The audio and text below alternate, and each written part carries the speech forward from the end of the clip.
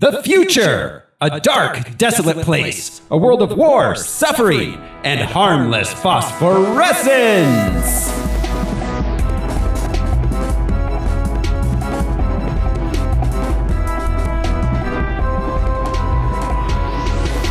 Hello, everyone! This is Thoreau Smiley, and someone gave me some really bad acid. Who's joining me this week?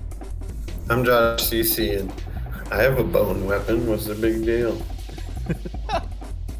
I'm Brian Lesh, and I just want to usher in an era of genuine, long-lasting peace.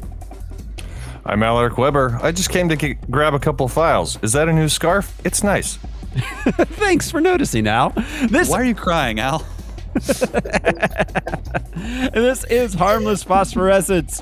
It's the podcast where we watch every theatrically released full-length live-action superhero movie ever made, and then we gather some research into the production and the source material. We tell you all about it, and we go through every movie scene by scene. This show is brought to you by our patrons like executive producers Michael Beckwith and Atticus Burkett. You can be a patron too. Just head on over to patreon.com/harmlessentertainment. We got lots of bonus content there. Star Wars shows, holiday shows, music shows, Simpsons shows. This week on Harmless Phosphorescence, we are watching X-Men: Days of Future Past. So many battles waged over the years. And yet, none of them like this. Are we destined to destroy each other? Or can we change who we are and unite? Is the future truly set?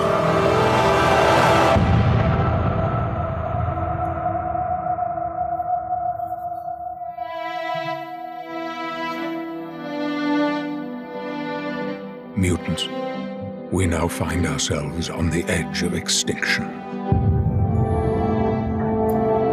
You'll need to go into the past to end this war before it ever begins.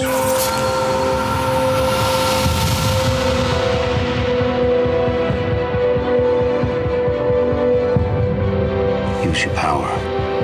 Bring the X-Men together. It's going to take the two of us, side by side at a time when we couldn't be further apart.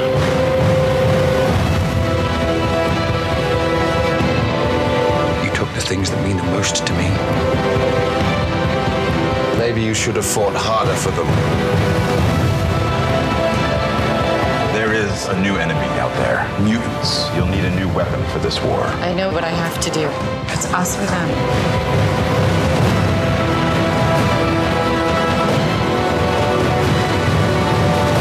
All those years wasted fighting each other, Charles. I've watched a lot of people die. Friends.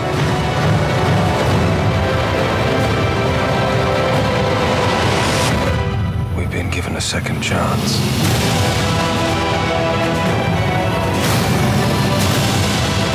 Guide us. Lead us. I don't want your future!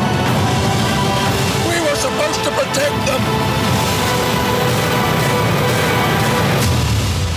You're afraid. I remember.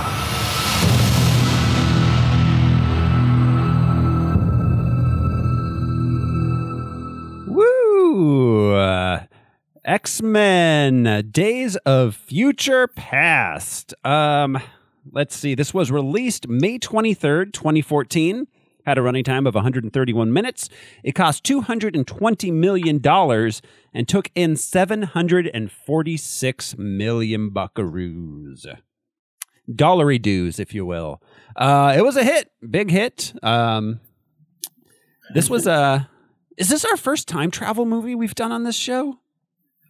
Well, on the show? No. I think it may be. No, I'm sorry. In the very first Superman, doesn't he... He turns back time. He reverses time, but that's not. You have to qualify what you mean before you ask the question. But is that a time travel movie? Superman is traveling back through time. Okay. So are you saying, have we watched a movie where the heroes have had to travel in time to solve the problem? Right. Traveling back in time as Endgame or Back to the Future or Terminator style. Not just going back in time. Yeah, I guess Superman does. Just your everyday run in the mill. It's an hour earlier all the time. Right. Superman. He only made things go back an hour. Why didn't he turn time back to the point where he could stop Lex Luthor before Luthor did anything in that movie? Why didn't he do a lot of things? Yeah. Kill baby Lex Luthor? Yes. Andrea says Time Bandits and Turtles in Time, but again, they're questionable. Turtles in Time. They actually travel back in time with a magic lantern. And Time Bandits. Yeah. Thank you. So, in my opinion, this is the best time travel movie so far, and probably the best one for a little while. This is X-Men Days of Future Past, and this is the point in the show where we're going to play the box office top 10 game. All right. This is the game where I will go to the box office top 10 of the week of May 23rd, 2014. I will read the box office mojo descriptions of each and every film on that list, leaving out any important details, and the guys here are going to try to guess what movie I'm describing. Fellas, you ready to play the box office top 10 game? Give us all the unimportant details. We'll do more good if we work together. Yeah. So, all right. So this is, yeah, or more bad. In order to save the future. So, all right, here we go. This is the top 10 of the week of May 23rd, 2014. This is just a month after our last movie. Amazing Spider-Man 2 was May 5th. This is May 23rd. So there may be a couple repeats in here. Opening up this week, these are not in the top 10, but there was a lot of movies opening up this week. Let's see. Just real quick. Standing Clear of the Closing Doors opened at number 80. That was one of my favorite warning signs ever. I'm glad they made a movie. Yes. It's just 2 hours of the sign. Gore Vidal, The United States of Amnesia. Under the Electric... That's a decent... I haven't seen it. Under the Electric Sky, Return to the Hiding Place, The Dance of Reality, Hero Panty. I don't know what that is. It's all one word. Is that a superhero movie? Does that have to go on the list? Two young people find love despite the violent landscape in which they live. I think it may be. It's called Romeo and Juliet. Yeah. Cold in July, The Grand Seduction, Words and Pictures, The Love Punch at number 32. Kokadion opened at number 18, and now coming into the box office. I believe that's Cotillon. Yeah, I was like, is that starring Marion Cotillard or? No, a noble warrior seeks revenge against the ruler of his kingdom who killed his father. At the same time, he also ends up upsetting the neighboring enemy kingdom ruler. It looks like it might be something. It looks vaguely. Channing Tatum. I'm trying to figure out what country it might have been from. It possibly is Indian or Pakistani. But yeah. So, all right, our number 10 movie. What was that movie called? Kokadion. Oh. Yes. And number 10 this week. A small-town father must find the courage and conviction to share his son's extraordinary, life-changing experience with the world. Superman. Spider-Man. No. Superman. No. This sounds like a Kirk Cameron movie. Kinda. I don't think it is a Kirk Cameron is this movie. God's Not Dead? Not God's Not Dead, but Heaven is for Real. Oh, that's it's that one. I can't believe it's still in the top 10. This must have been the most popular of these movies ever. This is like you go to the movie theater after church on Sunday and watch it. Yeah, I guess. That way you can stay in theaters. Yeah. I gotta sit in here with this 9-year-old. That was just 2 hours. At number 9, the head cook quits his restaurant job and buys a food truck in an effort to reclaim his creative promise while piecing back together his estranged family. This is about Iron Man 2. Yes, exactly. Chef. Yeah. Chef. Chef's a really good movie. Coming in at number 8, it's a jungle out there for Blue, Jewel, and their 3 kids. Avatar? After they're hurtled from Rio de Janeiro to the wilds of the Amazon. It may as well be Avatar because it's Rio, right? Yeah, Rio 2. And hasn't Al guessed Rio several times where it's just like, we're done. Can we be done? Yeah. Al guessed Rio multiple times for movies that weren't Rio. But even better. Yeah. I'm the only one who guesses movies. Yeah, usually. No, well, you're the only one who. You're often the only one who guesses movies, Al. So, coming in at number 7. We did this before too. After discovering her boyfriend is married, Carly soon meets the wife he's betraying. This is the one that's got Cameron Diaz, Leslie Mann, and Kate Upton. Oh, where they get revenge. It was The Other Woman. Right. Number 6, a sports agent stages an unconventional recruitment strategy to get talented Indian cricket players to play Major League Baseball. Jerry McBoring. Jerry McBoring. Paddleball. Yeah. Rupee ball. Rupee ball. Yeah, at first I thought Moneyball, but yeah. Sticky Wicket. That looks like that might be John Hamm on the cover, but I can't say for sure. It's a Disney movie. Really a new pork product. Yeah. It's called $1 Million Arm. What the fuck? Don't they like submarine pitch in? They like throw under the shoulder. Yeah, in cricket. Yeah, it's like a whole thing. Yeah, it just seems like you'd need physical therapy after playing. They throw down because they bounce. Oh, it. Yeah, like that, and then it bounce. That's right. Huh. I don't know. I know nothing about cricket whatsoever. There's no reason to. The only thing I know about they do a windmill pitch. That's right. Yeah. The only thing I know about cricket is what I learned from The Hitchhiker's Guide to the Galaxy. Which reminds me, fellas, our November monthly movie I forgot to mention earlier. The winner is The Hitchhiker's Guide to the Galaxy. Oh, how cool. Yeah. Of course. Sweet. So stay tuned for that. Patrons only. $1 a month is all you need to watch our monthly movies. Patreon.com/harmless entertainment. We'll be doing 2005's The Hitchhiker's Guide to the Galaxy this month. Right on. Yes. So don't panic. Yeah. We'll get it right. That's right. Oh, God. Okay. Yeah. So number 5.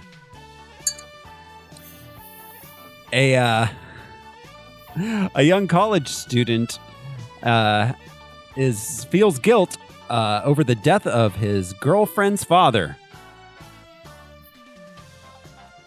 Amazing Spider-Man 2. Yes, yeah. Amazing Spider-Man 2. Still in the top 10 there. Number 4. Oh, God, I forgot about this. After they're forced to live next to a fraternity house, a couple with a newborn baby do whatever they can to take them down. Neighbors. Yep. Coming in at number 3. After a bad blind date, a man and woman find themselves stuck together at a resort for families where their attraction grows as their respective kids benefit from their burgeoning relationship. This is Blended? Yeah. Yeah, it's Adam Sandler. I just remember this song with Terry Crews. I think it was Terry Crews. Singing, "Yes, they are blending." It's blending. Like they say the name of the movie in a song. That's and it awesome. is the most awkward shit ever. That's awesome. Yeah. Like, why can't we? And we always have to go to family resorts. Why can't we go to the polar bear resort? something. But yeah, the polar bears roam with the naked people because it's not a family do resort. Whatever they need to do.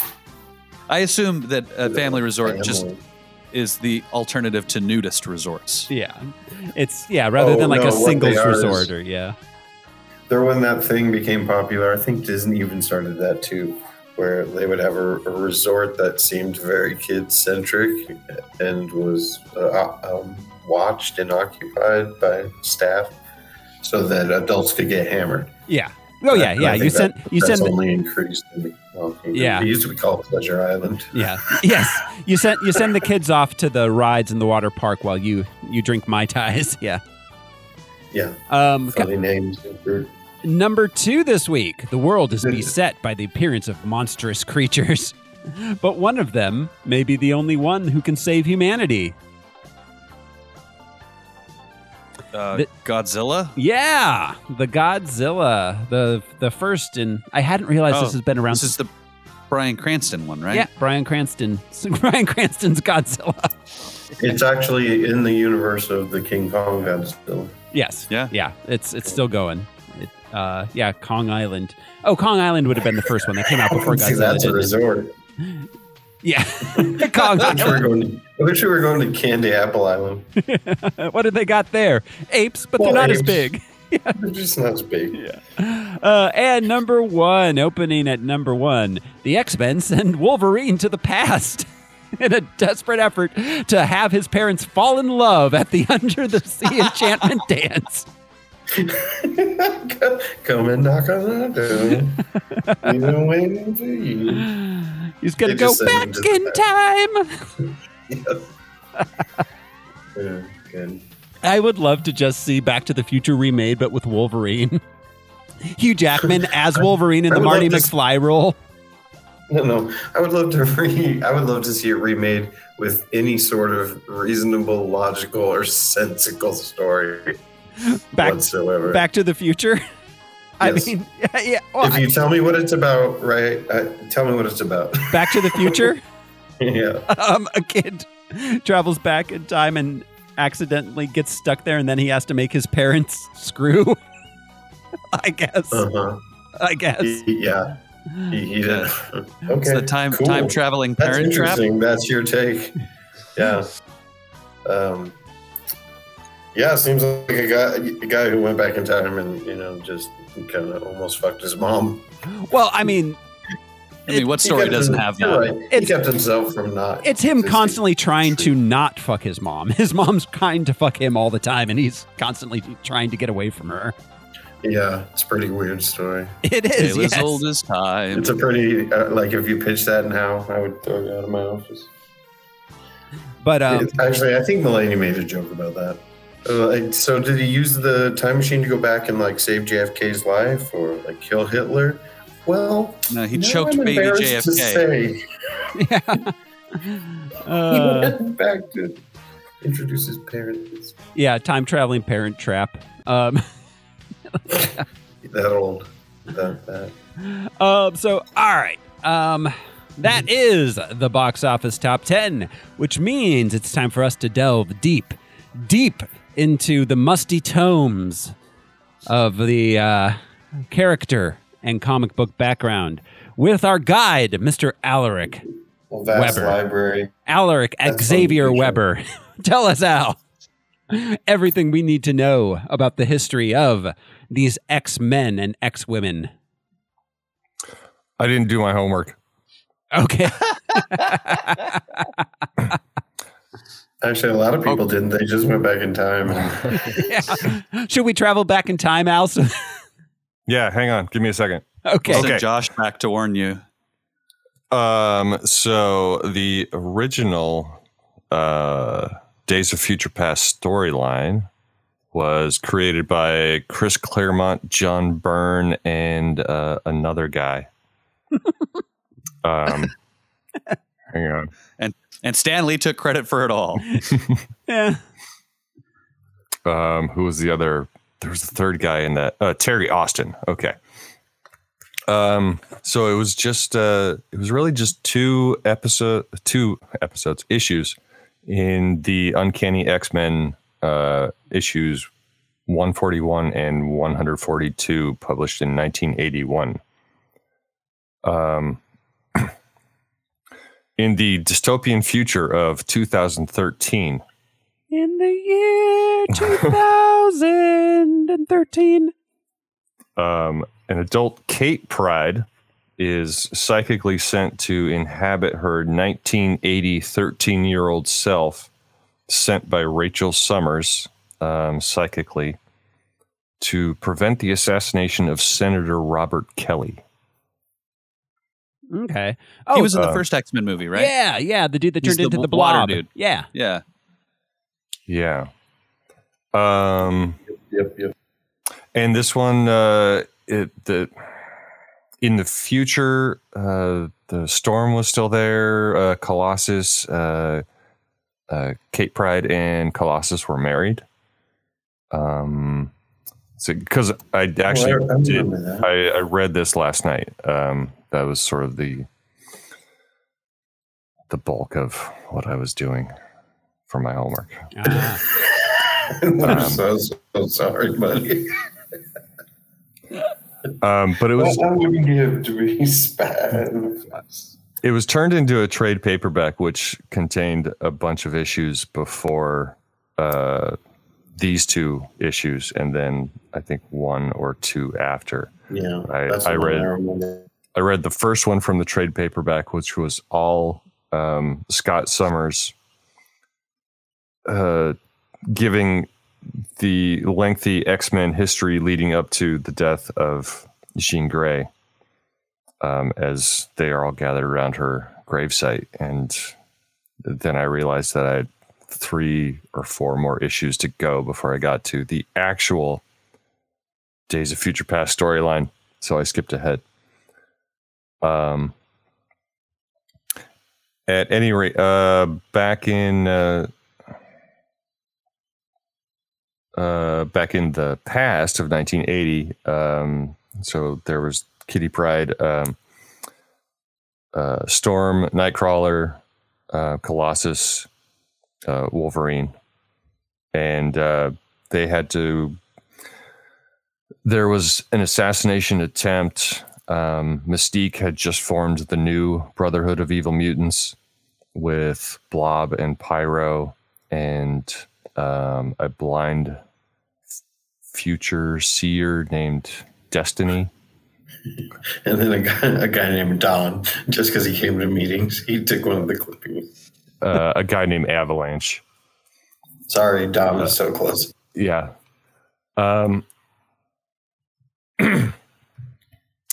So that's about what I remember from reading that. So it wasn't Wolverine that went back. It was Kitty Pryde, sent back by a psychic. Sort of the basic thing. Robert Kelly was Senator Kelly was running for president. He was trying to pitch the Sentinels program, and I don't think saving his life helped. Mm-hmm. You probably said it. I apologize, but Bolivar Trask did create the Sentinels. Is that correct? That is correct. Yes. Cool. Thanks. I missed it. Couple of characters. I didn't have time to write it all down, but I have them on the website. So Bishop. Oh yeah, that was another thing. The Days of Future Past storyline was adapted for the X-Men animated series. So the comic storyline concepts were combined with another alternative future story, that of Bishop and the idea of a traitor within the ranks of the X-Men. Though in the cartoon, Mystique is still responsible for Senator Kelly's assassination. Mm-hmm. And she was pretending to be Gambit at the time so that the X-Men would be framed for the death. But that was the old cartoon. That was when I remember first seeing Bishop. Me too. Lucas Bishop is, let's see, his first appearance was in the Uncanny X-Men number 282, 1991. His abilities are, so he's from the future. His abilities are energy absorption and redirection. We see that going on in the movie. It's a common power, but it's a really cool one and useful one. I get why they were using. Energy's got to go somewhere, right, Al? Yes. Let's see, superhuman physical attributes. He's got big arms. And he cannot lie. And an M scratched into his face. Yeah. His other brothers, well, they can't deny. And the M tattooed into his face. I believe that was also glimpsed in the Days of Future Past storyline. They weren't tattooed, but they all had to. They branded. Were marked on their clothing with M for mutant, A for abnormal, and H for human. Yeah. Yeah. And he has the ability to instinctively know present location. So he's like a homing pigeon. I'm the opposite. I also have that ability thanks to my phone and Google Maps. Sunspot, we saw here. Sunspot first appeared in The New Mutants in 1982. Created by Chris Claremont and Bob McLeod. He has superhuman strength, flight, solar absorption and rechanneling, heat and light manipulation, concussive blasts, and plasma emission. He should see a doctor. As mutants grow, we need to get more sound effects. Yeah. Yeah. Says Al. Blink, we saw her in the movie. Let's see. First appeared in the Uncanny X-Men 317 in October of 1994. She is a mutant who can teleport herself and others at will. She was a member of the Generation X, X-Men, and the New Mutants. Do you guys remember the Generation X TV movie? No. Yeah, I think so. Around 97, 98 it came out. It was supposed to be a backdoor pilot, like they were going to make it a show, but I don't think it did well enough. So it's just a 2-hour TV movie. Backdoors a lot back then. Yeah. So it was just yeah. It's not great. I mean, it's a made for TV like X movie from the late 90s. It's a lot of people talking in rooms and then like 3 scenes of them using their powers because that's all they had the budget for. Teleportation javelins. That's what she was throwing. Okay. Duh. That's pretty rad. The teleportation javelin throw is my favorite Olympic event. You never see the end, but it's fun. Yeah. I love that it's always they can teleport at will. Did they ever talk about the mutants that teleport accidentally? There have to be some. In your sleep? There, oh, God, yeah. Yeah, sleep teleportation's got to be an issue for teleporting people with teleportation powers, yeah. No, that's a great point. Her real name is... God damn it, I would like the floor to recognize. That was great. Yeah, you roll your eyes. All right, keep going. Clarice Ferguson is Blink's real name. Good to know, Al. Moving on to James Proudstar, known first as Thunderbird and then Warpath. He first appeared in New Mutants number 16, June 1984. He's a trained combatant, skilled hunter and tracker, superhuman strength, senses, agility, reflexes, flexibility, speed, stamina, all the rest. He's got regeneration, flight. I never saw him fly. Whatever. And he uses a pair of vibranium Bowie knives. Woo. Oh, shit. Pull that out of your boot.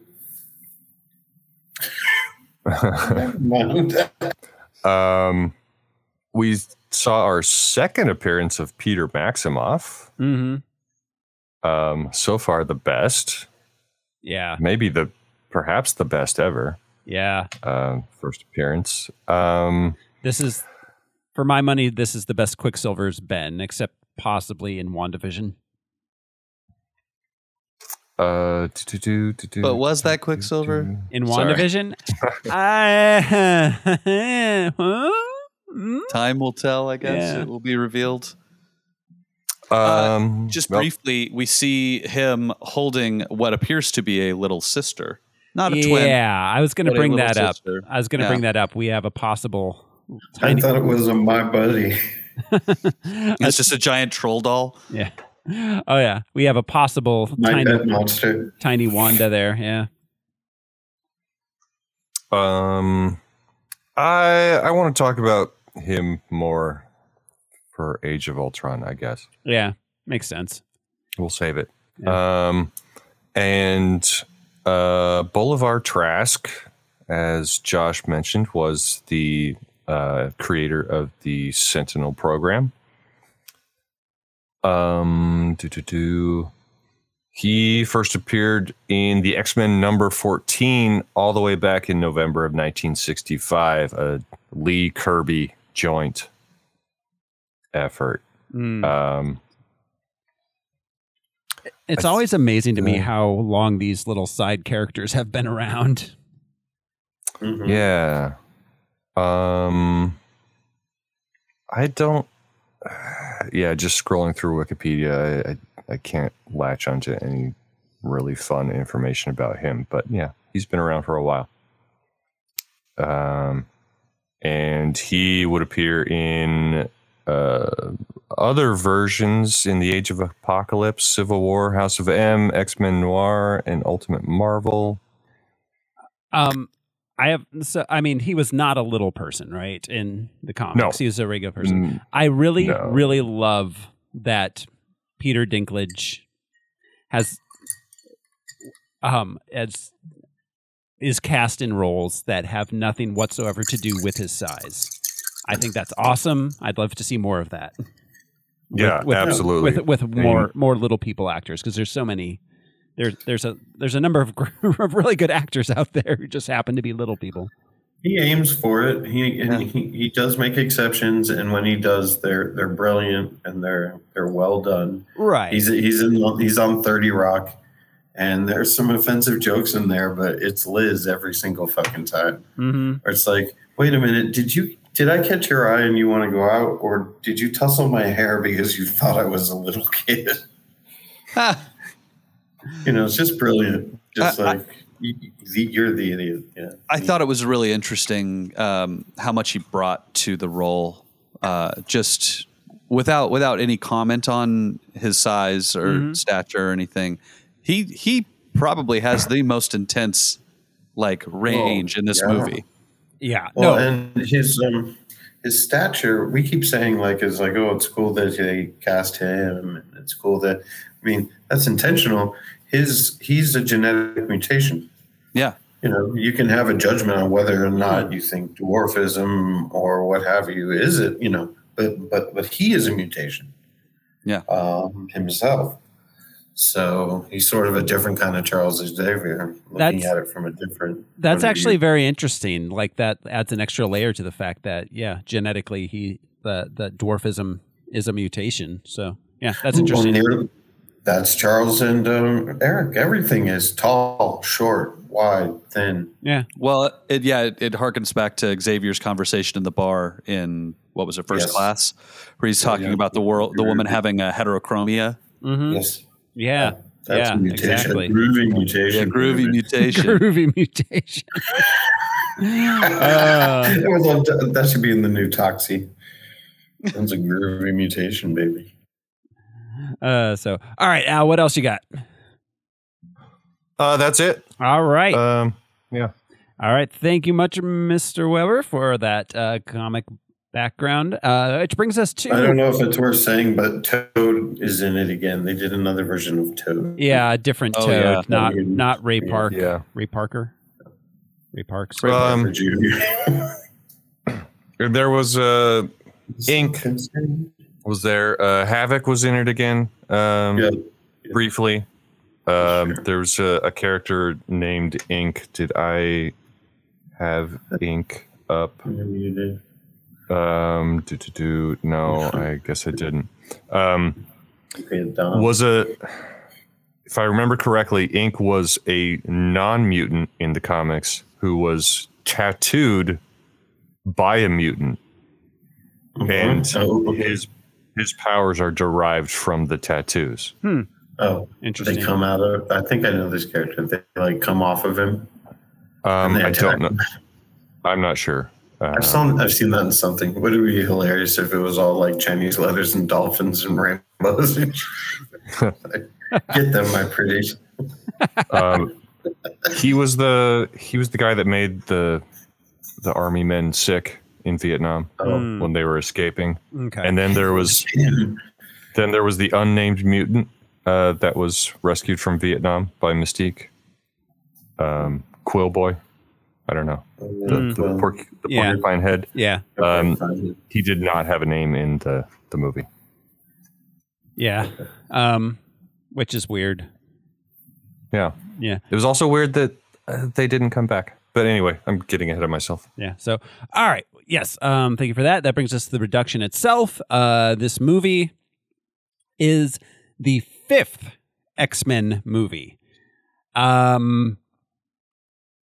And the second after the soft reboot of First Class.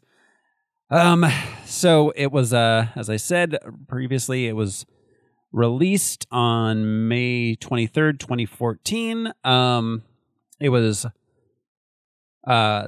directed by Bryan Singer, who directed the first two. He's back for this one. We won't talk about him anymore.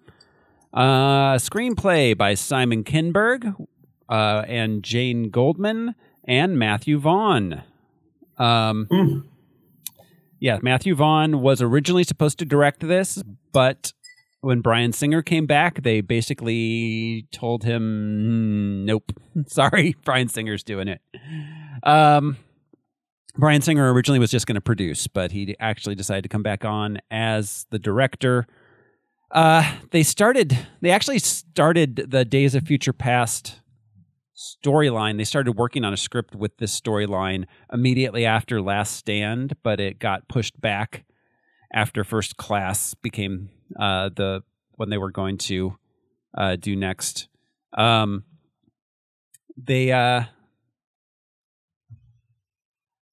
So apparently, according to Kinberg and Singer, and this actually kind of clarifies a number of questions I had. They said that they believe that there are multiverses in the X universe. And so anything which contradicts previous films can then be just waved away, saying it's a different universe. I mean, I don't want to have this conversation again, but I mean, we all read comic books, right? Yeah. I mean, yeah. Okay. I mean, things contradict themselves all the time. But, I mean, these aren't comic books. They're movies. They're based on comic books, sure. And they take a lot of the comic book... they use a lot of comic book conventions. Well, why did Lawrence of Arabia take so long to tell that story? There was time travel after Aqaba. Yes. So you had to go back and get There's actual historical stuff that they had to explain and to put into context and to not justify because it's history. But I know it's not a physical comic book, but that's what it's supposed to be. It's the equivalent. Well, I'm not going to have it again. But okay, go ahead. Well, yeah. My bad. On Lawrence of Arabia, it's also because they had to put a lot of makeup on Alec Guinness But that was mostly it. And sips, whatever he was called them, little sips. Yeah.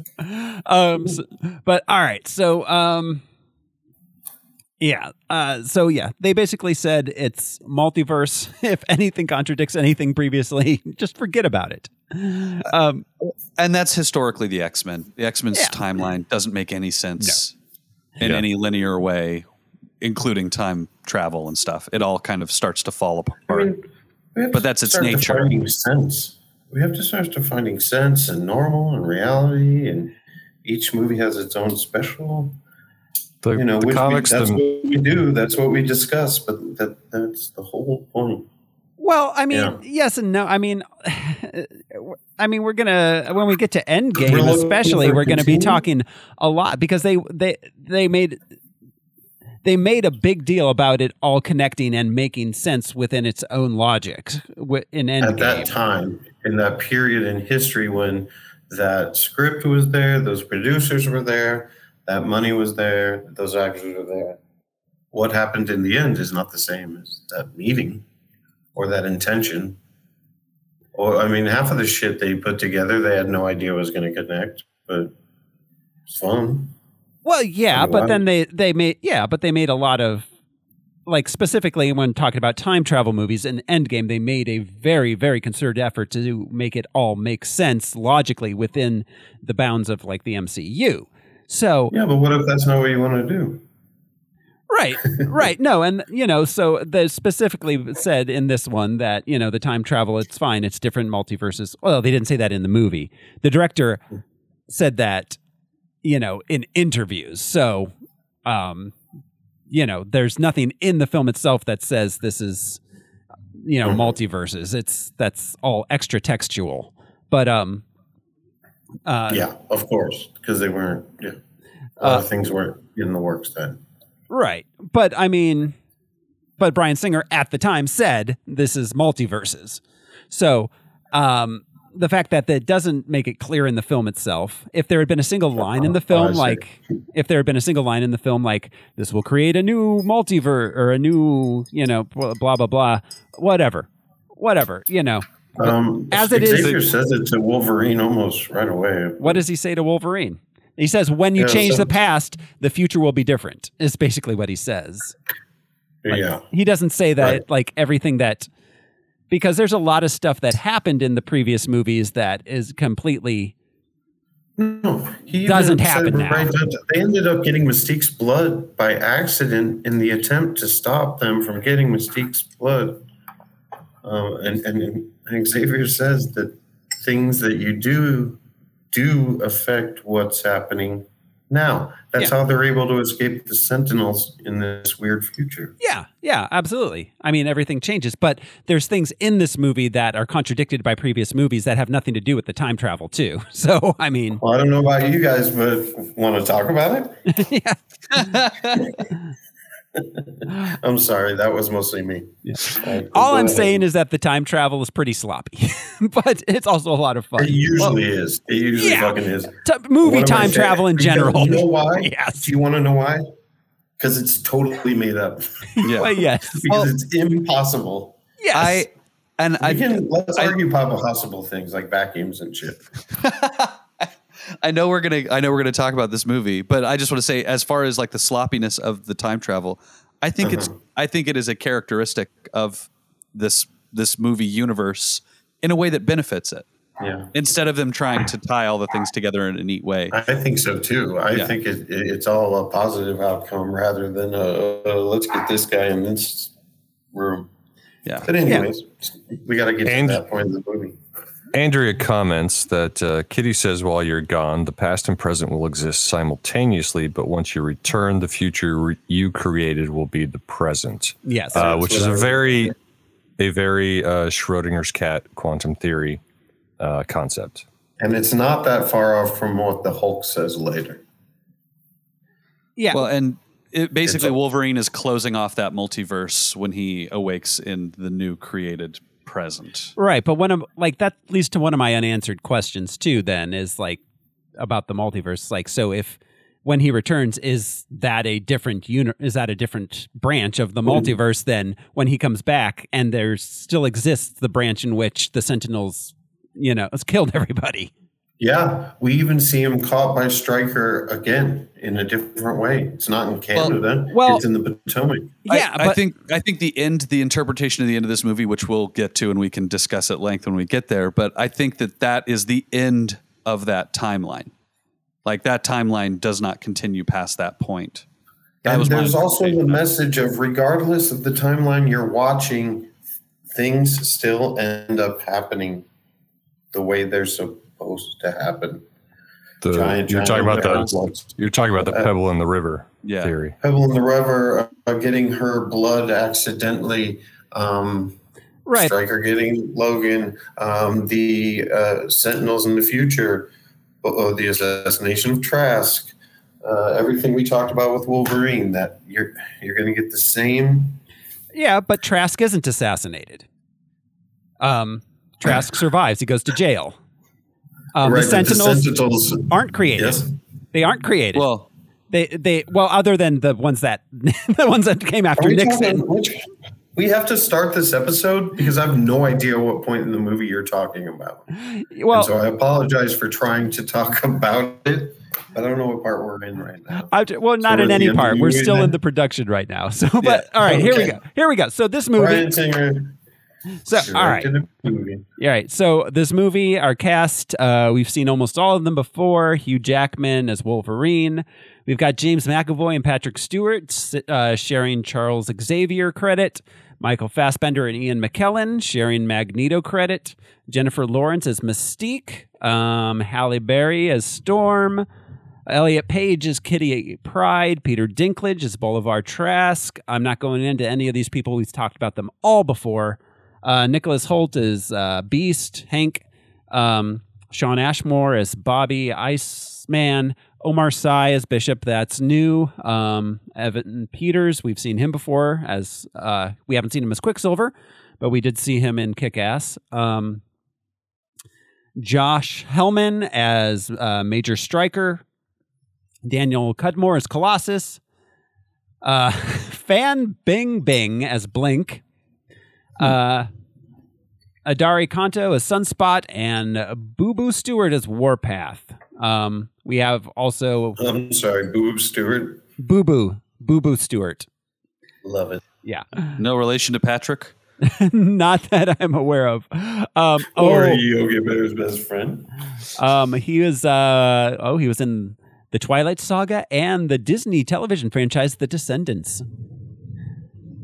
That's... So his death was rightfully earned? What was that? All right, so that's about it for the production. We've talked about almost every single one of those people before. It kind of brings us to the film itself. Guys, are you ready to jump into this thing? Yeah. Gonna go back in time. Here we go. This is X-Men: Days of Future Past. We open with a voiceover. It's the future, and everything is bad. That's on many levels. That is our current situation. Professor X. Dystopian future, pretty rough. Like Al said, you can tell people have been marked, or you said it. People have been marked with distinctions, a la Star of David kind of stuff. Yeah, absolutely. Professor X tells us about giant robots called Sentinels that have been programmed to identify and hunt down mutants and any humans who are going to help them. We get a title sequence then. We got a traveling through stuff kind of CGI title sequence. It seemed a little like old style, honestly, for 2014. But muddled. It seemed genetic, but then it seemed technological. Yeah. It just seemed boring. Yeah. It is, but you know what I mean? Like all of a sudden it switched, and I was like, huh? At this point, it seems so dated. Yeah, absolutely. In 2014, it seemed archaic, yeah. Which is weird. that it hasn't been that long. And this already just seems like, why are you doing this to us? Right. Open in a dramatic way. Right, yeah. Not another CGI title sequence, please. For the love of God, not another CGI traveling through CGI tubes for 3 minutes. I feel like Bryan Singer loves this shit or something. He's like, no, we gotta have it open like that. But then he was bored about it. Like, okay, do like a Watson Crick type deal, like a Boulevard Trask sort of nod of I'm changing DNA or evolution, or can we change humans faster than? Do we have to wait around? Shit like that. No, it was just all. Yeah. Some people believe. So, all right, so. Then we catch up with a group of mutants. It consists of Kitty Pryde, Colossus, Blink, Warpath Bishop, Iceman, and Sunspot. They're attacked by Sentinels. Still saying Iceman. Yep. Iceman. Yep. Bobby Iceman. He had a great bar mitzvah. Steven Spielberg was there. They're attacked by Sentinels. A lot of them get killed, but luckily Kitty sends Bishop's consciousness back in time a few days to warn the others as to ensure their survival. They change the future and escape the Sentinels. This is so clever. It is a clever plot device. It is. Seeing all these characters die and then having them show like, oh, but that never happened. Mm-hmm. Yeah, I thought it was a clever device. Yeah. Well, and also the menacing nature of, what was it, 3 or 4 Sentinels? Yeah. That just completely fucked them all up. They lose handily, like within minutes. Yeah, the Sentinels are immediately established as an incredible threat. They're the scariest thing we see in the X-Men universe. Yeah, absolutely. Like I just want to remember this moment when we get to Age of Apocalypse. The Sentinels are the scariest thing in the X-Men universe. Mm-hmm. Full stop.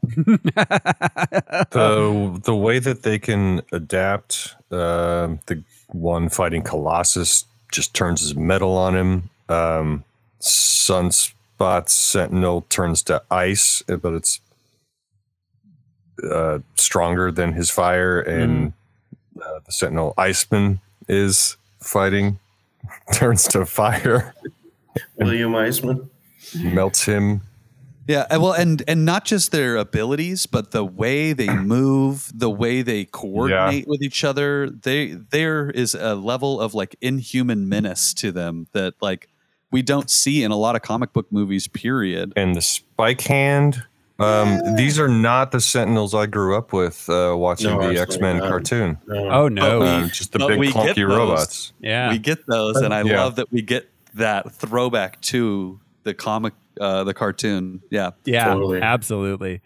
So, all right, we cut to a remote Chinese temple sometime later. Storm, Wolverine, and Professor Charles Xavier and Magneto arrive. They meet with the other mutants there. Xavier explains the history of the Sentinels. They were designed by Bolivar Trask, a military scientist who Mystique assassinated in 1973. The government captured Mystique and began experimenting on her using her DNA to advance the Sentinel program, which allowed the Sentinels to adapt to nearly every mutant power. Professor X plans to go back in time, and prevent Trask's assassination in hopes of changing their future. But Kitty Pryde says Professor X wouldn't survive going back decades. So Wolverine volunteers because his regenerative powers allow him to survive the process. So his current consciousness will be sent back into his younger body. His mission is to find Professor X and Magneto and stop Mystique from assassinating Trask. So I want to put a lot of pins in this movie that we can come back to in future movies. We hear about how damaging it is to send a person's mind through time because it will be torn apart as it travels through time. Yeah. We see later on in a later movie that Xavier's mind is completely riddled with damage. He's essentially got dementia. But it makes me wonder if that's an effect of his moment in this movie that we see him reaching back. Huh. That could be. Yeah, that's interesting. That's an interesting connection. I hadn't considered it until this rewatch, but yeah, that's a very interesting connection I hadn't thought of. I'm not sure if we brought up the finer point of Kitty being able to do this. She's actually phasing the consciousness back in time as a consequence of her phasing abilities. Yeah. She can phase through matter, which makes me think of our Simpsons episode that we just watched. What is mind? No matter. What is matter? Never mind. Yeah. Which I guess is an old Victorian era, like anti-philosophical poem. I looked it up and Bertrand Russell complained about it, but it made me think of that. That's really interesting that she is transmuting their minds like it is matter. Yeah. What the fuck is the mind in the X-Men Marvel universe that she can teleport it through a thing? Oh man, sorry. Yeah, there's a lot. Some Inception, like Interstellar level shit. Yeah, there's a lot to unpack there. That's cool. That's really cool, Al. So, all right, Wolverine wakes up in 1973. He has some hijinks with some mafia guys, and then heads out to find Professor X. Meanwhile, Trask goes before Congress looking for funds for his Sentinel program, but gets turned away. I find this to be the most unrealistic portion of the movie, the fact that Congress would ever turn down funding a defense program. Right? Like robots? That sounds sweet. Right. In the cast of the congressional hearing, I don't know if they had any lines, but we saw Len Wein and Chris Claremont. Yeah. Oh, cool. Len Wein, Swamp Thing. Yeah. Nice. So, all right. Yeah. So, Congress didn't like the idea. Yeah. No, they didn't. Of marking humans or citizens, whatever we're called. Not even that, but like they didn't like the idea of the giant robot defense system, which I think Congress would be right on board. Yeah, I get it. So, all right. Meanwhile, in Vietnam, Mystique poses as a colonel and helps a group of mutants escape from the clutches of Trask's company. They're going to take them and experiment on them. Then we cut to Xavier's mansion. Wolverine finds Hank McCoy there. Hank tells him that the school's been closed for years. A lot of the students and staff are drafted in the Vietnam War. Magneto's in prison for assassinating JFK, which I love that they brought JFK into this movie. That was great. All the JFK stuff. The Bay of Pigs was like, but what? Yeah. Xavier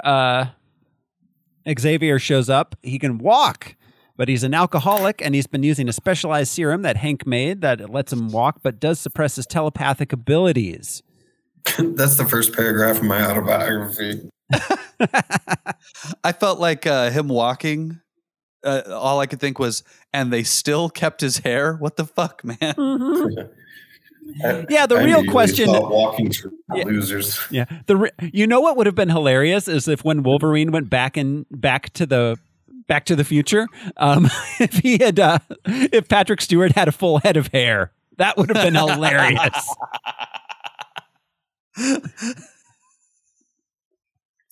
Be like, the most important thing was we saved Professor X's hair.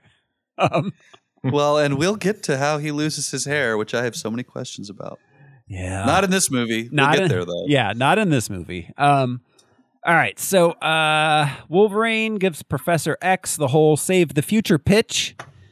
X says no, but then does some soul searching and remembers the first X-Men reboot movie and decides that he is going to help him in order to save Mystique. They decide that they need Magneto. I loved, though, before he decides that he also remembers the first reboot movie. He's like, I do remember you Fuck off. Yes, that's right. That's right. Yes, that was funny. He remembers the cameo from the first one. Yeah. So they decide they need to break Magneto out. And that didn't require any time travel of whatsoever. That was just Charles remembering they ran into each other. Yes, exactly. I like that. Yeah. They decide that they need to break Magneto out of prison. He's being held under the Pentagon, but to do it, they're going to need some help. We cut to Mystique sneaking into Trask's office. She finds out he's been killing the mutants while experimenting on them. He's going to be in Paris for the signing of some peace accords. And sightseeing. Yeah. He's going to get some baguettes, go to the Eiffel Tower, ride a bike. So Wolverine, X, and Hank arrive at a suburban house, and we meet Quicksilver. They recruit him to help them. He's in it basically for the lulz. He just wants to break into the Pentagon for fun. Well, that's how they entice him. You'll get to break into the Pentagon. Yeah. Like, you had me at Pentagon. Yeah, He's a bored teenager. Kleptomaniac's like dream. Oh, I get to steal more shit. Yeah, and that's the thing. He steals shit and sort of does little time cons, but he's not a bad guy. He doesn't want to be a bad guy. Yeah. He doesn't want to break into a bank. He wants to steal a bunch of Twinkies, and so it's just he's a neat kid and a neat character. Yeah, he's an interesting character to use in a time travel movie too, because what he's doing is essentially time travel. Mm-hmm. Not to get into like Flashpoint, that kind of thing, but yeah, he is breaking time every time that he does anything, basically. Yeah, absolutely. Which in my mind, we ask so many more questions about how things work. Like he's wearing headphones and he's doing all this kinds of shit, but like because I think we're talking about different kinds at different times in these comic book movies. Yeah, but it breaks down the further like inspection of the overarching, the large time travel. Uh-huh. So we're looking at we're like, well, what is he doing? And it's like, dude, you're never going to get an answer to any of these questions. Just let it all go. Like thematically, just like forgive our movies time travel. There's a lot of it. Yeah, it's kind of the takeaway.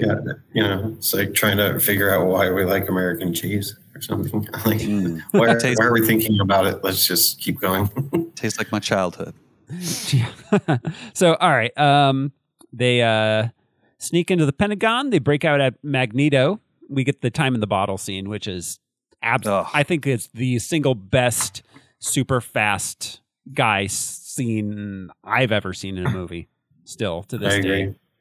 It's in my mind, it is better in a lot of ways than the Matrix slow down bullet time shots.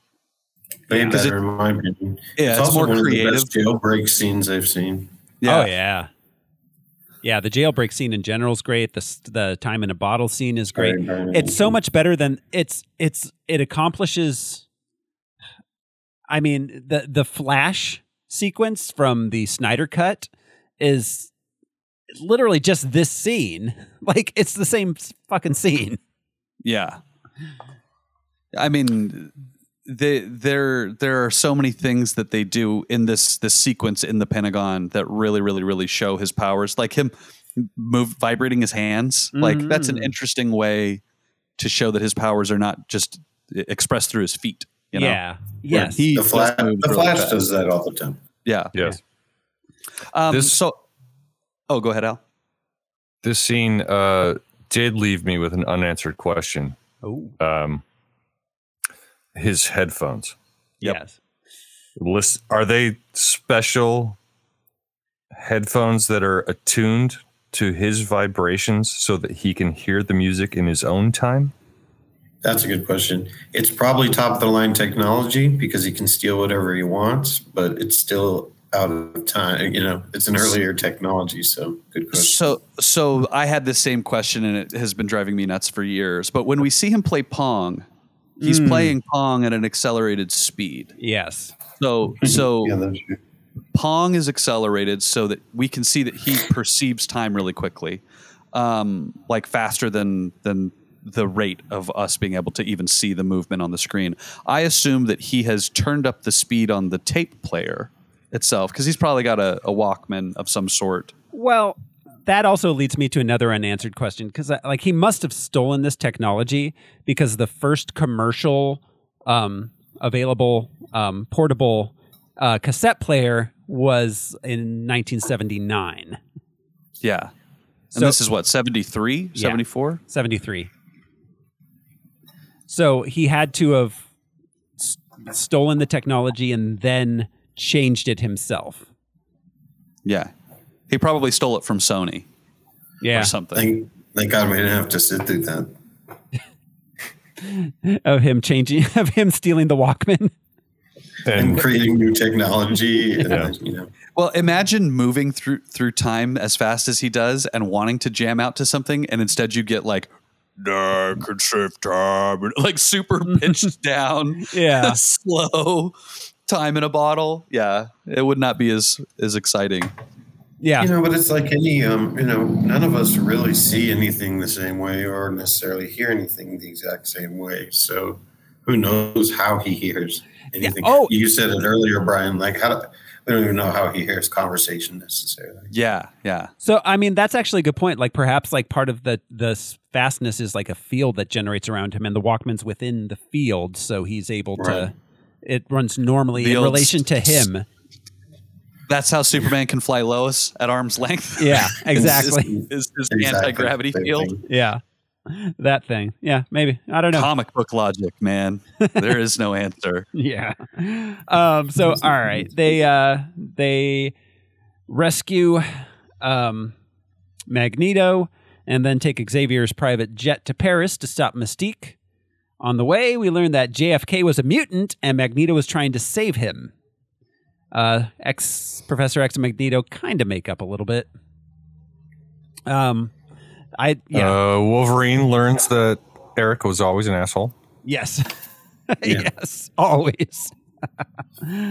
But they didn't really go into enough as to why. But anyway. They made the plane scene was great. I thought the whole plane shoot that was great. They made I feel like Eric made a good point when he was bringing the plane down and arguing with Charles, because Charles felt abandoned and he was mad that Raven went with him. Yeah. But then Eric says, "You abandoned us. All those people from the last movie, they're all dead because you did nothing." Yeah. You hide in the house with Hank now.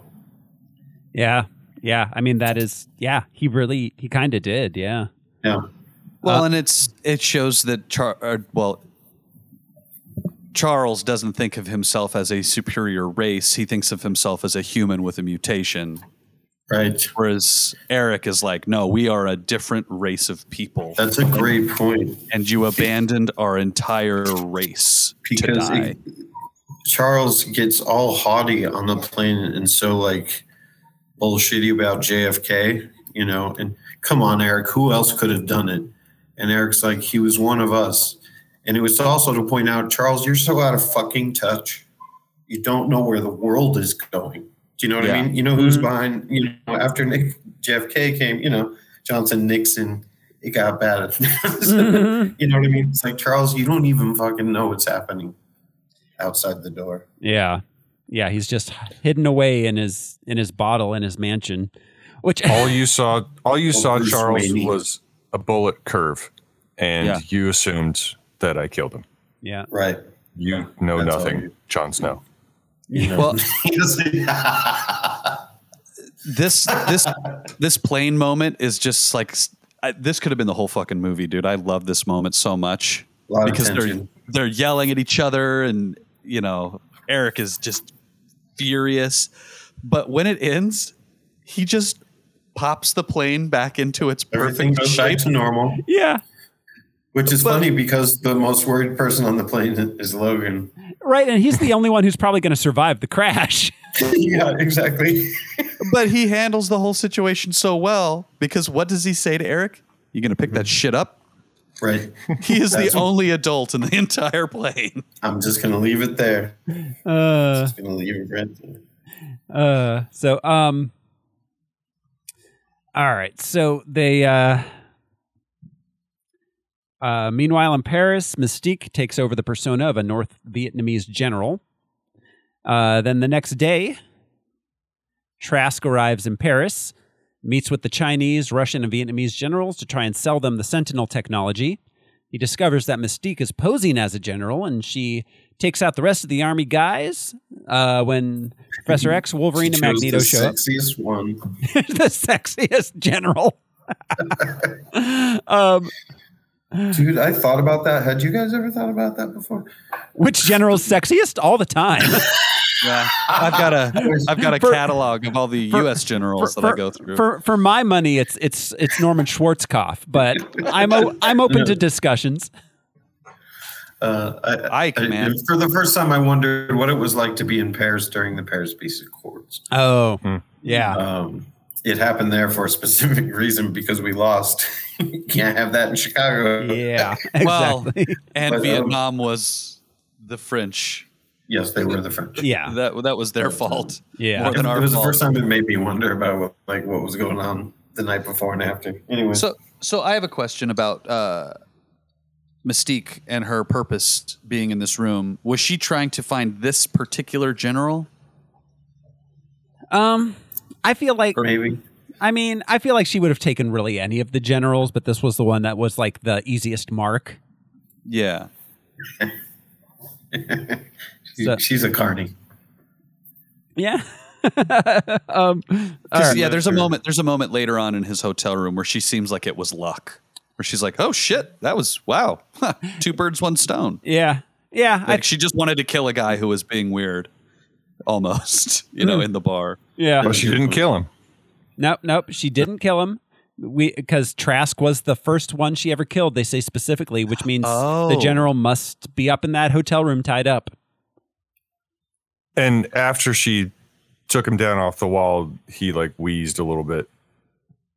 Yeah, she almost killed him.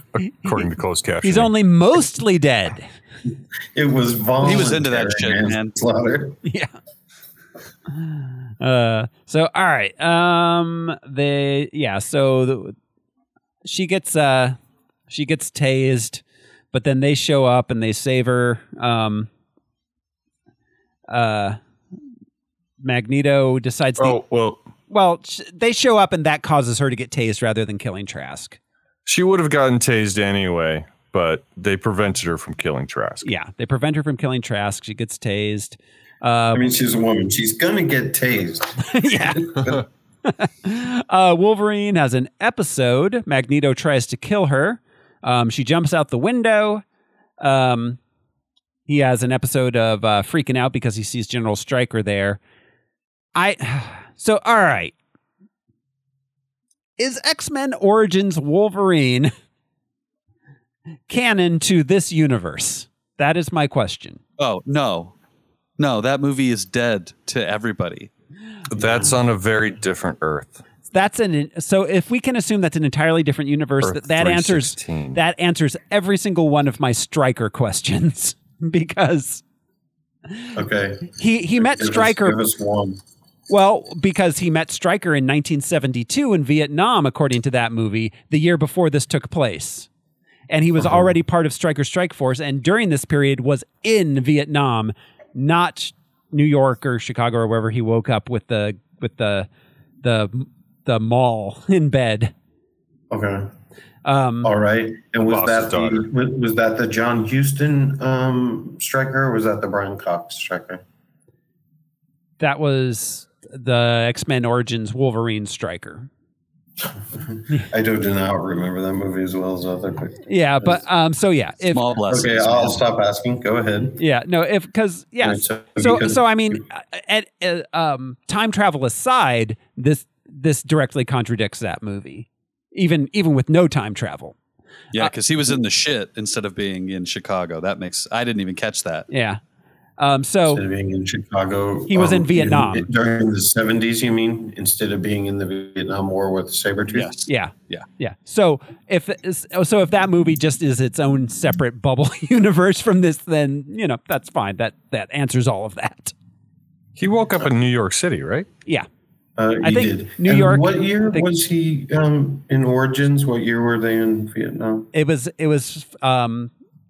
It's unclear when it started, but it states specifically it was 72 when he hooked up with Stryker, and it's intimated that he was with him for quite a while before that.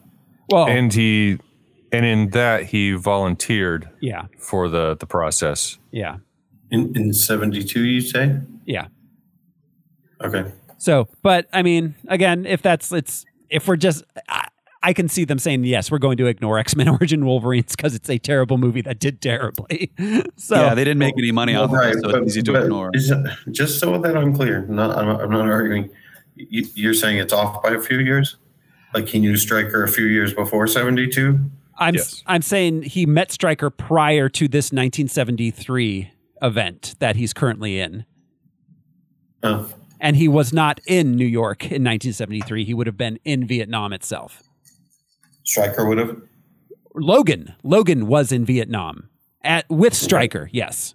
And Sabretooth. Oh, okay. So they were there in 72. And this takes place in 74? 73. And they remained with Stryker in Vietnam throughout the 70s doing covert stuff.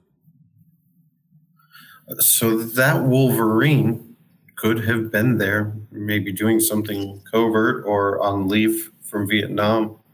But you have one movie putting him in Vietnam in 72, and then it ends at the end of 73. Where's the space-time?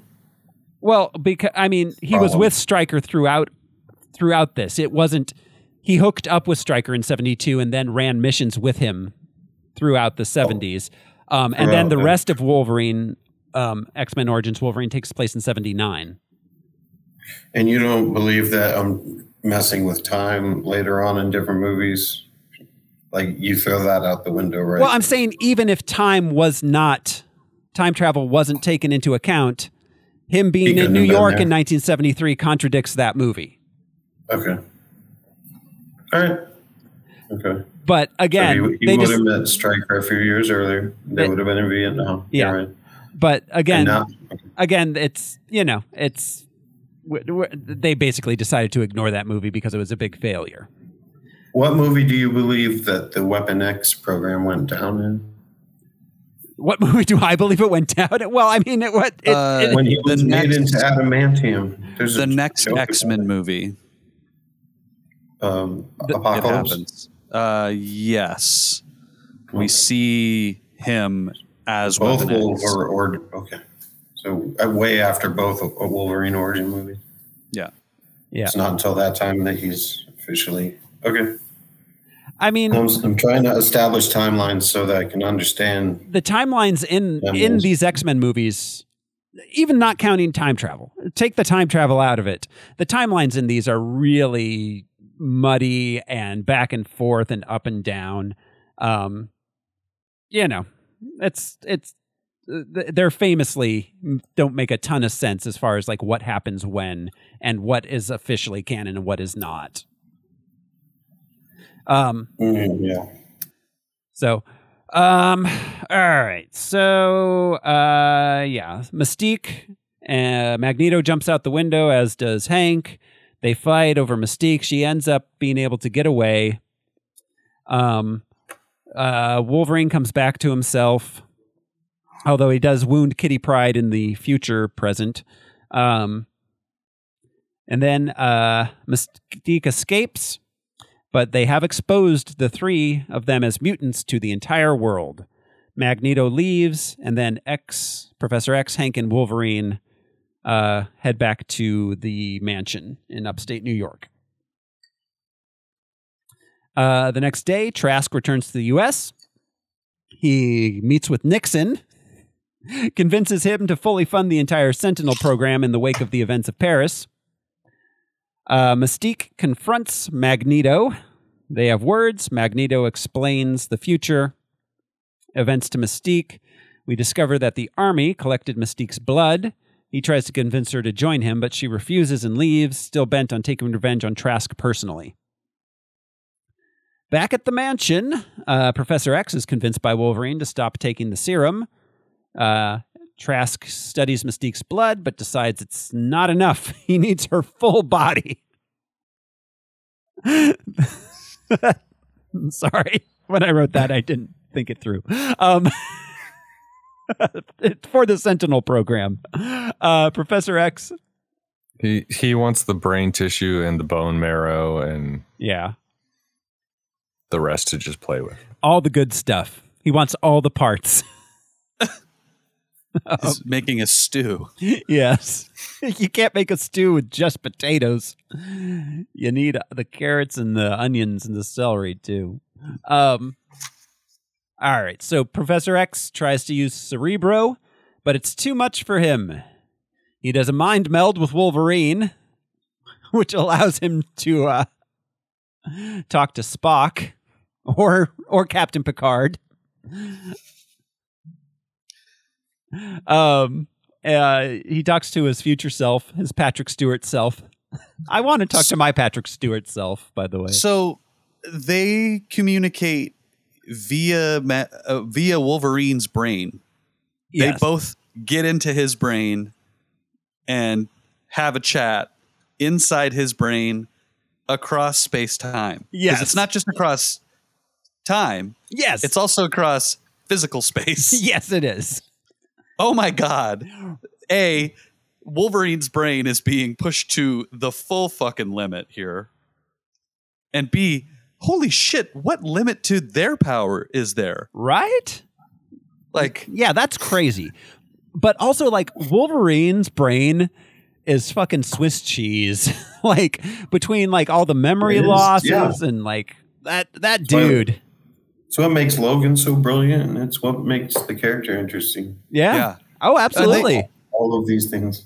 And fucking kudos to the writers for thinking of these plot devices as ways for two Charles Xaviers to communicate across time. They're like, well, maybe they both communicate through Wolverine's brain. Yeah. Like, I am willing to accept that is a thing that they can do. Hell yeah. It's so clever. It is. I loved it. I liked it a lot. That on top of Kitty Pryde being able to teleport somebody's consciousness across time. Phase it. Thank you. It's a very specific set of powers. But yeah, whoever did the writing of some of these comic book devices really deserves so much praise. Yeah. Like I can't think of an MCU movie that uses characters' powers in such a creative way. Yeah. Yeah, absolutely. Absolutely. Yeah, it made it very interesting. Way more than the first 3 X-Men movies. Oh yeah.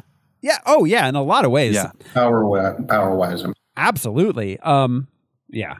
It makes me think of like Thanos in Infinity War. There were a lot of moments where it was like, oh man, I wish he'd done something more interesting with the gauntlet. Like these are the kinds of things that I wish we had seen in Endgame and Infinity War, where it's like, whoa, I never would have thought of that use of your powers. Right. Instead, we got like base level, like, oh, I can do this, with the exception of maybe Doctor Strange making butterflies out of shit, Yeah. But all right. So, let's see. Patrick Stewart convinces him to try harder. The day is saved by the power of believing in yourself. I'd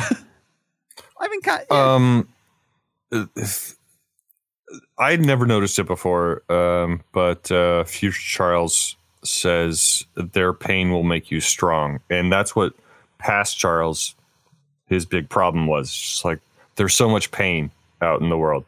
It's like, I'm tired of hearing their pain.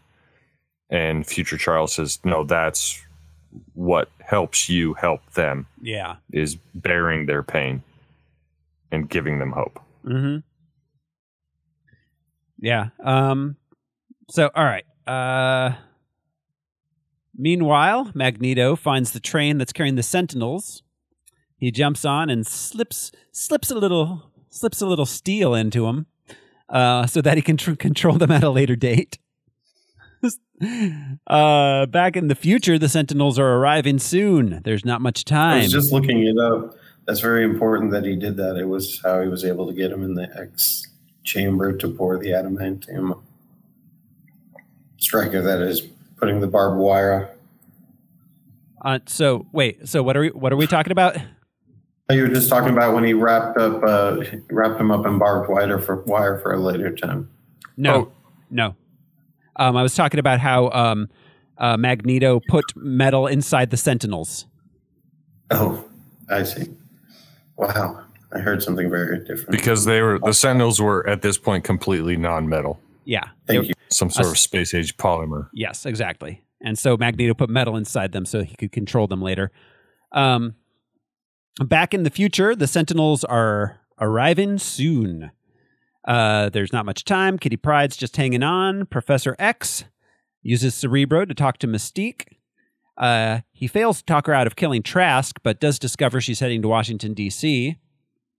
Hank and his early TiVo discover that the Sentinels are going to be revealed at a big ceremony with Nixon, so they head to Washington. I love Wolverines. Yeah. All three channels. And PBS. And PBS. Yeah. That was funny. Like, they have no conception of the idea that there will be thousands of television channels. Yeah. That was cute. I liked that moment. Look, there was cable already when I was in the 80s, when everyone is in the 80s.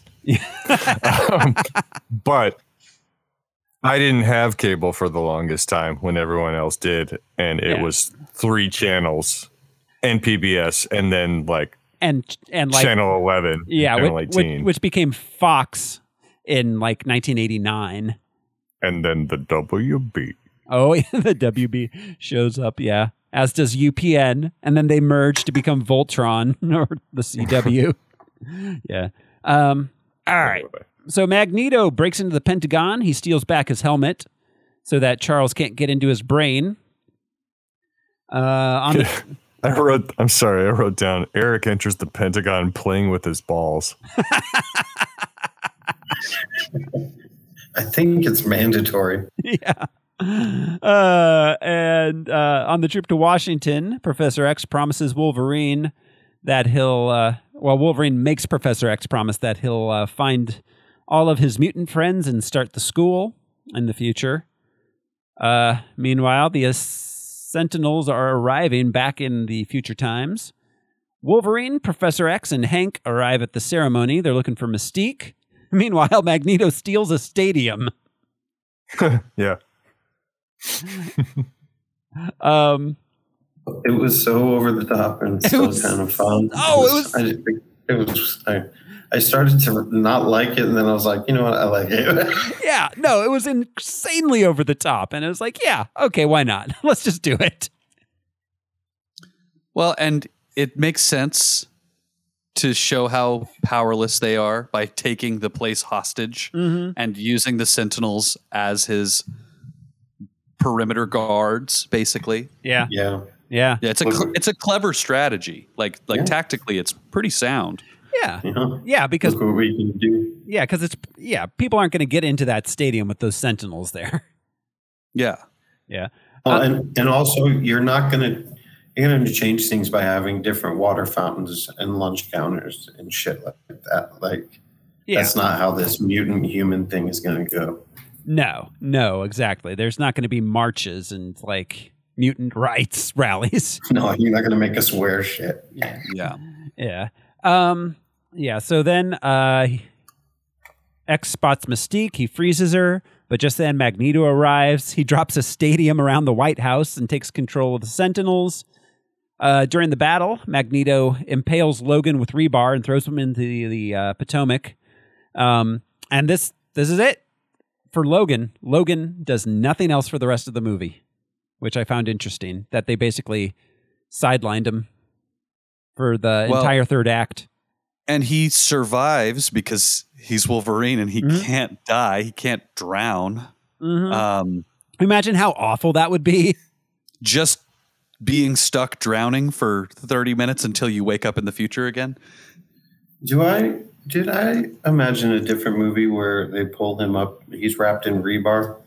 No, that does happen. That's later. That's at the end of this. Stryker's on the boat, right? Yep. Yeah, but it's not really Stryker though. I'm not getting into that, but yeah, okay. Cool. Yeah. No, that was it. That happens at the end, but yeah. So Nixon, Trask, and a disguised Mystique retreat into the White House bunker, but Magneto rips the steel bunker out of the White House and tears it open like a tin can. I love this shot. I remember watching this in the theater and thinking, like, how's he gonna get them out of there? How is that gonna look? And they just show you him tearing apart the White House, basically. Yes, it's, so satisfying. Yeah, it was really good. Then, meanwhile, in the future, the X-Men are fighting off the Sentinels who arrive and attack them. A lot of the mutants die while attempting to buy more time. Magneto gets seriously injured. Storm dying was really hard for me. Yeah. That was rough. That was rough. I think that was the first future mutant death of this scene. Yeah. Yeah. Well, and they give you the head fake of like, wow, they killed a bunch of those. And she's asking if everyone's okay. Yeah. In that like maternal role that she always fills, and then killed. It's yeah. Like, gut punch, man. Absolutely. So in 1973, Magneto takes control of the television cameras. He broadcasts to the world that mutants live among them, and he urges the mutants to rise up and join him in a war against humanity. He's about to kill Nixon, or Mystique pretending to be Nixon. Which actually, if Mystique was Nixon, that explains a lot about the Nixon administration. So Mystique stops Magneto, but she's still going to kill Trask. But Professor X convinces her to spare him. There's a really cool Beast move, I thought, because he's being attacked by one of the Sentinels, and he's like trapped in a car, and he grabs like 5 doses of his serum and jabs it into his leg to make him turn not Beast anymore.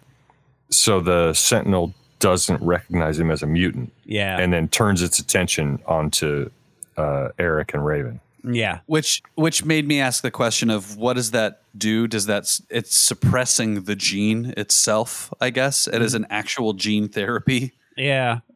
Which is kind of a crazy advanced technology for him to have in 73. Yeah, but also a temporary gene therapy because it fades away.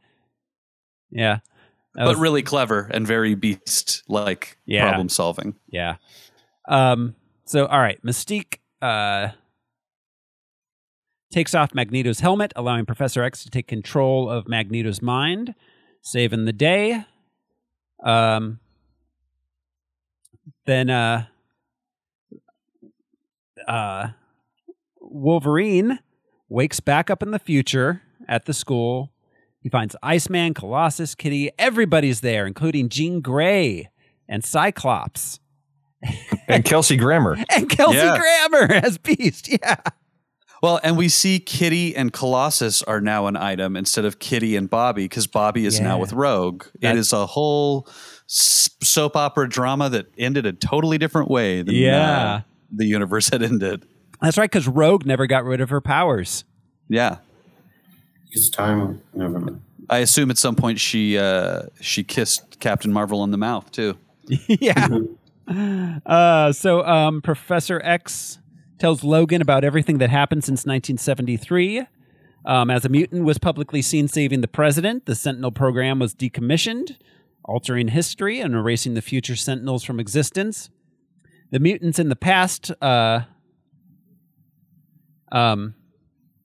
all went home separately. Trask is imprisoned for trying to sell military secrets to enemy militaries. Mystique gets away, but everything's already changed. Wolverine's retrieved from the river by Mystique posing as Stryker. That's the scene you were talking about, Josh. Yeah. Okay. All right. To go back a little bit, I really liked when Logan walked into Xavier's office, and Xavier's just talking to him like normal. Mm-hmm. And he's like, "Don't you have a class to teach? History?" And he's, "I could use some help with that. Pretty much everything since 1973." And the change, Xavier's like, "I've been waiting for this day." Yeah. Welcome back. Yeah. Welcome. The whispers, "Welcome back." Yeah. Yeah, that was a really cool scene. I love the idea that is a secret between them too. That's not a thing like, oh, we should celebrate. Let's get the rest of the X-Men in here. He's like, holy shit, man. Yeah. Wow, you really risked your ass on that one. I imagine he goes and talks to Hank about it, but probably no one else. Yeah. Well, and he's got such an interesting perspective because he's now lived multiple lifetimes in multiple timelines, essentially. Yeah. Yeah. Well, and one of the few people that have been able to help Logan get in touch with any sort of history or reality has been Xavier.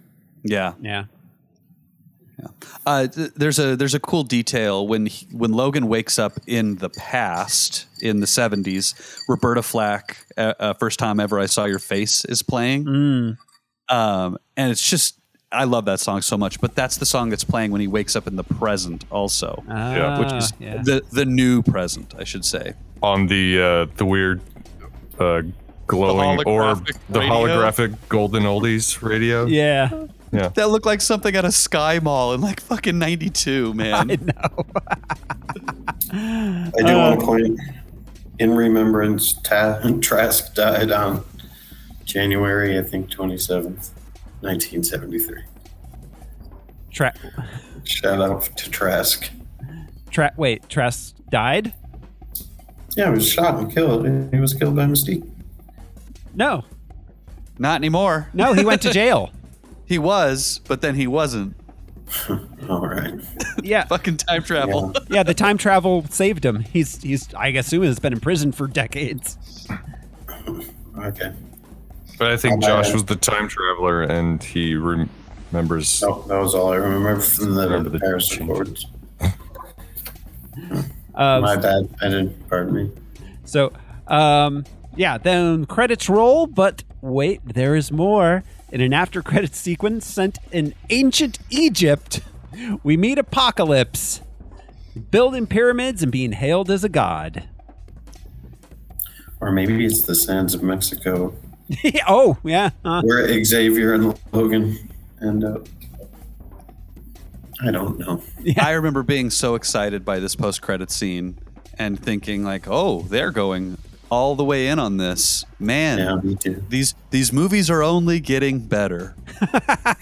Little do we know this was the peak. Yeah. Yeah. Yeah, for the yeah, because there was so much promise. Yeah, between Apocalypse and Dark Phoenix. Oof.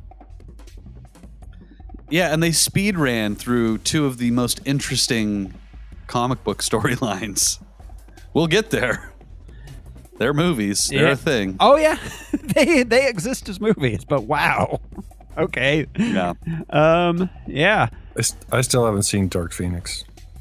Neither have I. I've only heard. I've heard how awful.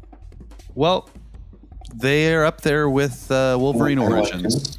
Ooh. I thought it was better than Hope, for sure. Which one, Josh? I thought Dark Phoenix was better than both of those origin movies. Oh, well, the X-Men origin movies. The Wolverine and what was the other one? The Wolverine, it's called. Oh, The Wolverine. Oh, yeah. Yeah. Yeah. Yeah. I don't know. I haven't seen it, so we'll see. Well, yeah. I'm interested. We've got a little while till we get there. But that's coming up. So a few of the unanswered questions I have that we didn't touch on is why didn't they try to keep Quicksilver with them? That would have been super, super handy. It's a good question. He's a kid. Was my takeaway. But then again, when has that ever stopped Charles Xavier from recruiting someone to go fight a war? Yeah. Oh yeah.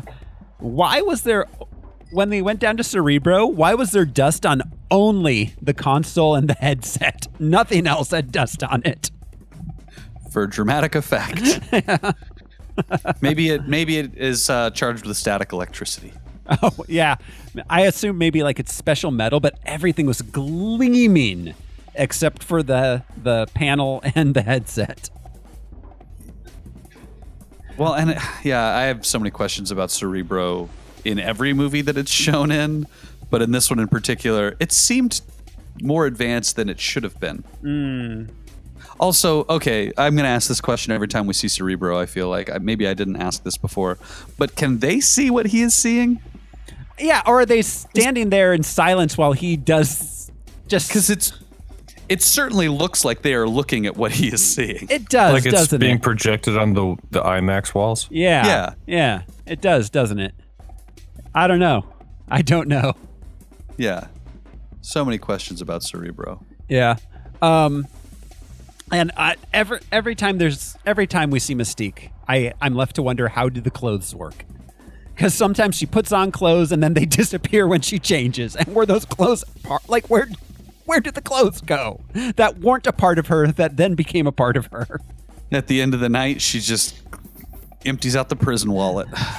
She like I mean, that's legitimately, a question, but it can be explained by how her whole power. How does height work? Oh, yeah. How does she become Trask? Short to tall. Yeah. Is she super dense as Trask? Yeah. I mean, I could see it as being possible, but that quickly, yeah. I don't know. Yeah. Is it just a visual illusion, or is she physically constructing the thing that she becomes? It's like stealth plane thing. Yeah, exactly. Those scales reflect off. As a shapeshifter, I think she can change her mass. I agree with that. The clothes really confuse me because there are times where she changes her appearance, then takes off a piece of clothing and leaves it forever. Was that part of her that she leaves there and never comes back to? What does it later when she leaves behind like a fairy? Yeah. And like, does someone like then hair, maybe? Yeah, does someone come out and there's like a blob of like blue scales just sitting where that coat used to be? Like, what the fuck? I know. It's like they cut this shit from whole cloth. I swear to God, none of it makes sense. So all right. I don't know. Any final thoughts or any other unanswered questions, guys? Nope. I have questions that we will bring up in future X-Men movies. Like every X-Men movie, I have questions about the previous movies. Yes. Every X-Men movie makes the previous X-Men movies more questionable. Everyone. All right, you guys ready to rank this thing? Yeah, sure. Ooh. That's right. We're back to the rankings. We took Spooktober off, but now we're back to the dirty business of putting these things on a list. Let's see here. The highest X-Men movie we have is X-Men First Class at number 15. I like it best. It's my favorite X-Men movie, but same. That's all I'll say. I don't care where it's ranked, but I like it better than First. I agree. I liked it better than First Class. I think despite I raise a lot of questions about time travel, but it's no better or worse than any other movie time travel. So I mean, it didn't in any way affect bring up questions about time travel. I love Iron Man 3, but I think this is a better movie than Iron Man 3. I feel like the time travel in this movie was not quite as clear as the time travel in Turtles in Time. I mean, I think you might technically be right, Al. I think he is. That's a TKO. That's a technical knockout. Because you know what? Right. The time travel in Turtles in Time was actually the least bad part of that movie. There's a weird shower scene, and one of the turtles has headphones on. No, one of the ninjas has headphones on. Anyway. So yeah, I agree with you, Brian. I think it probably is a better movie than Iron Man 3. I don't know if I'm willing to put it above a Spider-Man movie. Well, not those two Spider-Man movies. Yeah, I'm willing to put it above the Amazing Spider-Man movies. Yeah, but So I don't know. Al, what do you think? So that would put it at number 10? If we put it above Iron Man 3, it would go in at number 10. I think I can concur with that. Josh, thoughts? Yeah, that sounds good. All right. I guess we are in agreement. There it shall go at number 10. X-Men. Briefly in the top 10. Yes. Enjoy a moment. Yeah. So future past. One other thing. Might stay there for a while. Oh, we got like Guardians coming up. Yeah, it's doomed. Yeah. That actually there was one thing that Jude brought up that I forgot to mention. Why with the portals in the future? Why we see that there's a point where one of the portals closes and cuts off part of the Sentinel. Why weren't they doing that a bunch? Oh yeah. That would have been. I don't think she had that much control over it. I think it was just like the way the Sentinel stabbed the person. Like they were trying to avoid that, but I don't know that she has. Yeah. She might not have been able to do it precisely enough to use it as a weapon. Yeah, it's not like Wong with the thing. Yeah. That's a good point. Makes me think. Yeah, the sling ring. Yeah. Portals. The guy happened to get his arm caught as the thing was closing. That's my guess. Well, yeah. It is pretty like it's not super refined because when Colossus gets launched up into the air, she's able to last minute or like in the final moment create another portal to then shoot him full speed at a horizontal. Horizontally. Yeah. Do people not? Yeah. There were political reasons why Stan Lee created the X-Men, but there were also convenience. Oh yeah. Yes, absolutely. Oh, she can go through doors? Fucking A, she can go through doors. We're going to the bar. We're done here. Welcome to Marvel. I keep doing that. That was my last one. I switched chairs because the other one was so noisy. I thought I have a bad back. You all right, Josh? I'm perfectly fine. Okay. I'm not drunk or impaired. I'm just got a bad back. So, all right, let's wrap it up. Next week, everybody. Next week on Harmless Phosphorescence, we will be watching Guardians of the Galaxy. All right. Our first. Did anybody ever in any world believe that this would work? Guardians of the Galaxy. That was a crazy shot they took with that one. Yeah, man. Crazy shot. They really did. They tried and they won. I saw it the day it came out because I was so curious about it. I had no idea what I was in for. Same here. Yeah. I knew of them. I didn't dislike them, but they were a part of the comics that I didn't read, the space comics kind of shit. But I did say to myself, a raccoon and a tree, sure, I dare you. Yeah, and they did it. Yeah. They just did it. Yeah, it was amazing. But that is next week. That's going to be a fun one. So thank you everybody for hanging out with us on Harmless Phosphorescence. This has been your host, Throw Smiley, and I'm going back to the future. I'm Josh Cece, and I have some questions about the timeline of the Matrix movies too. I'm Brian Lesh, and just because someone stumbles and loses their path doesn't mean they're lost forever. They're probably just drunk. I'll just write you a check for whatever I took. I'm Alaric Weber. Thanks, everybody. We'll see you next week. Bye. Thanks, guys. Bye.